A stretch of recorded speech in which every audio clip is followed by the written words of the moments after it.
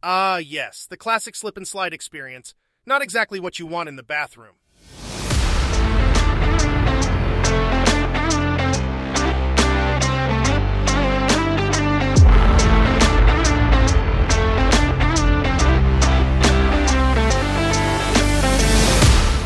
Hey everyone, welcome to another episode of No Small Boy Stuff.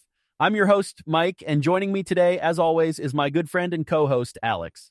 What's up, everyone? We're excited to bring you another episode packed with interesting discussions. Today we'll be diving into some of the hottest topics from the explainlikeimfive subreddit. We'll be answering questions about human evolution, animal immune systems, showering during thunderstorms, bamboo products, and wine bottles. If you enjoy our podcast, please don't forget to subscribe and share it with your friends. Absolutely. Your support means the world to us. So, without further ado, let's dive into today's topics and see what we can learn. Can't wait to get started, Mike. Let's do this. All right. So, I came across this interesting question on Reddit. It goes like this. If humans have been in our current form for 250,000 years, why did it take so long for us to progress? Yet once it began, it's in hyperspeed. What do you think, Alex? Oh, that's a tough one. I guess it's like when you're trying to open a jar of pickles and it just won't budge. But once you get that initial twist, it becomes so much easier. Or, like when you're trying to get out of bed in the morning. Exactly. So, one of the top comments on this Reddit thread explains that a major factor for human progress was the development of agriculture. It allowed us to settle in one place, have a steady food supply, and focus on other pursuits like inventing the wheel or discovering fire. Or, creating the first meme. Oh, the first meme. I bet it was a stick figure drawing on a cave wall captioned, "When you're hunting mammoths, but they run faster than you." Probably. Another comment mentioned how the invention of writing was also a game changer. It allowed us to store and share knowledge, which accelerated innovation. Imagine trying to explain how to build a pyramid to someone without any written instructions. It would be like playing the world's most frustrating game of charades. Oh, man, that would be a nightmare. 2 words. First word. Sounds like stone? No, wait. Block? Yeah, block. Second word. Oh, come on, just tell me already. Exactly. And as we continued to develop better tools and technology, our ability to innovate just kept snowballing. It's like we went from riding horses to flying planes to launching rockets into space in the blink of an eye. Or, a few thousand years. Same difference. Yeah, it's pretty mind-blowing when you think about it. I mean, we went from discovering fire to binge-watching Netflix on our smartphones. If that's not progress, I don't know what is. Amen to that. So, there you have it. Human progress might have started slow, but once we got the ball rolling, there was no stopping us. And now we're here discussing it on a podcast. Talk about full circle. Absolutely. So what's next on our agenda, Mike? All right, Alex, here's another fascinating question from Reddit. Why do some animals, like sharks and crocodiles, have such powerful immune systems that they rarely get sick or develop cancer? And could we learn from them to improve human health? What's your take on that? Well, Mike, I'd say it's because they've got a strict, no-nonsense policy when it comes to germs. They just don't have time for that. But seriously, it's a great question. Let's see what Reddit has to say. One user mentioned that alligators, for example, have small proteins that destroy bacteria throughout their bodies, which helps them survive in swamp water. Scientists even created a GMO catfish with the same bacteria-destroying protein, and it successfully protected the catfish from infection. So who knows? Maybe one day we'll have GMO humans. I can see it now. Introducing the all-new Alligator Man, now with 50% fewer infections and 100% more swamp water tolerance. Another comment brought up the extensive research on sharks and their immune systems. They're highly resistant to cancer, and studies have helped us learn how to block the growth of cancer cells and even repair DNA. So not only are sharks fascinating creatures, they're also helping us fight diseases. I guess you could say they're the unsung heroes of the deep blue sea. Or, the toothy nightmares with a heart of gold. Another user mentioned the cancer paradox. Large animals like whales should logically have a higher risk of cancer due to more cells, but they actually have a lower risk than small animals like mice.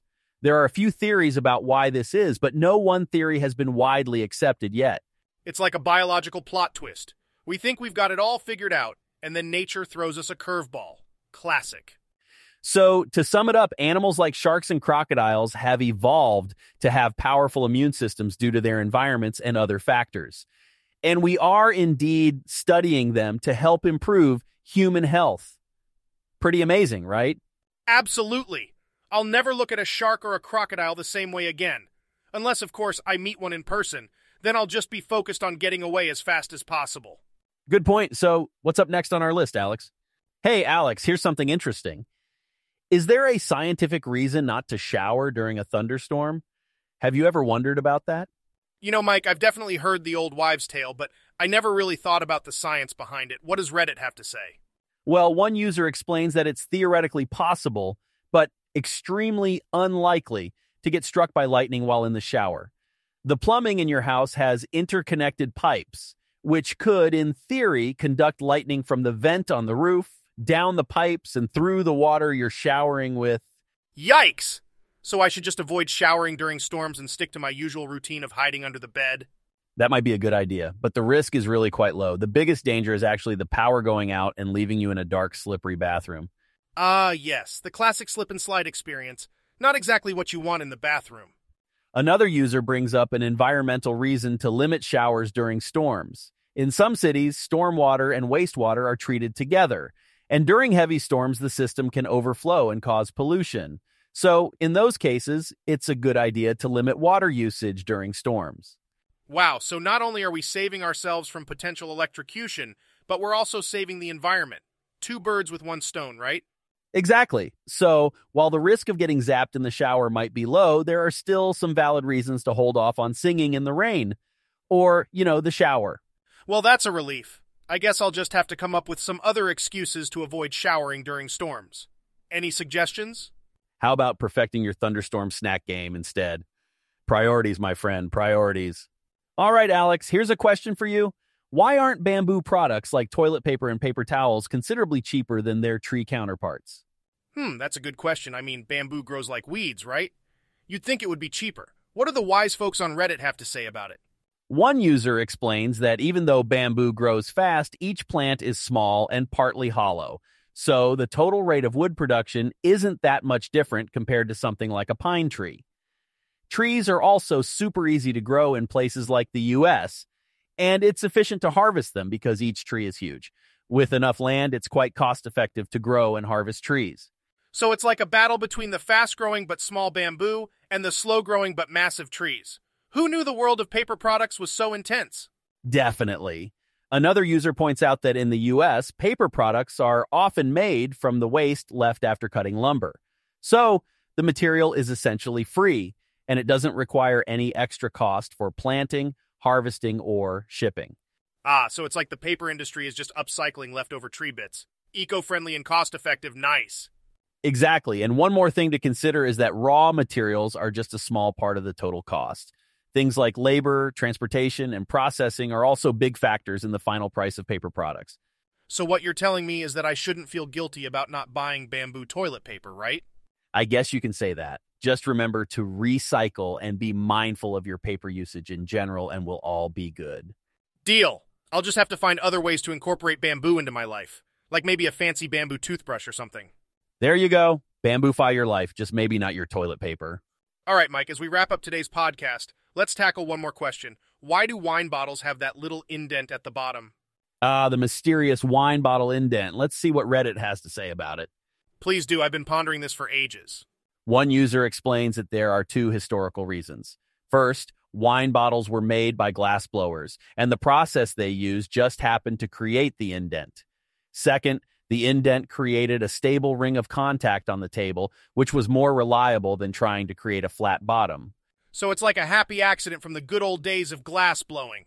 Exactly. These days, we can make flat-bottomed bottles by machine, but we still keep the indent mostly out of tradition. Plus, it looks elegant when a waiter pours wine with their thumb in the indent. The art of the wine pour. Truly underrated. Some people also associate a larger indent with higher quality wine, but that's not necessarily true. It's just a belief that might have some mild correlation. So size doesn't always matter, at least when it comes to wine bottle indents. There are also some practical reasons for the indent, like forcing sediment into the small ring at the bottom to avoid pouring it out, improving the bottle's strength, and helping the wine chill faster. Well, now I feel like a wine bottle indent expert. Thanks for enlightening me, Mike.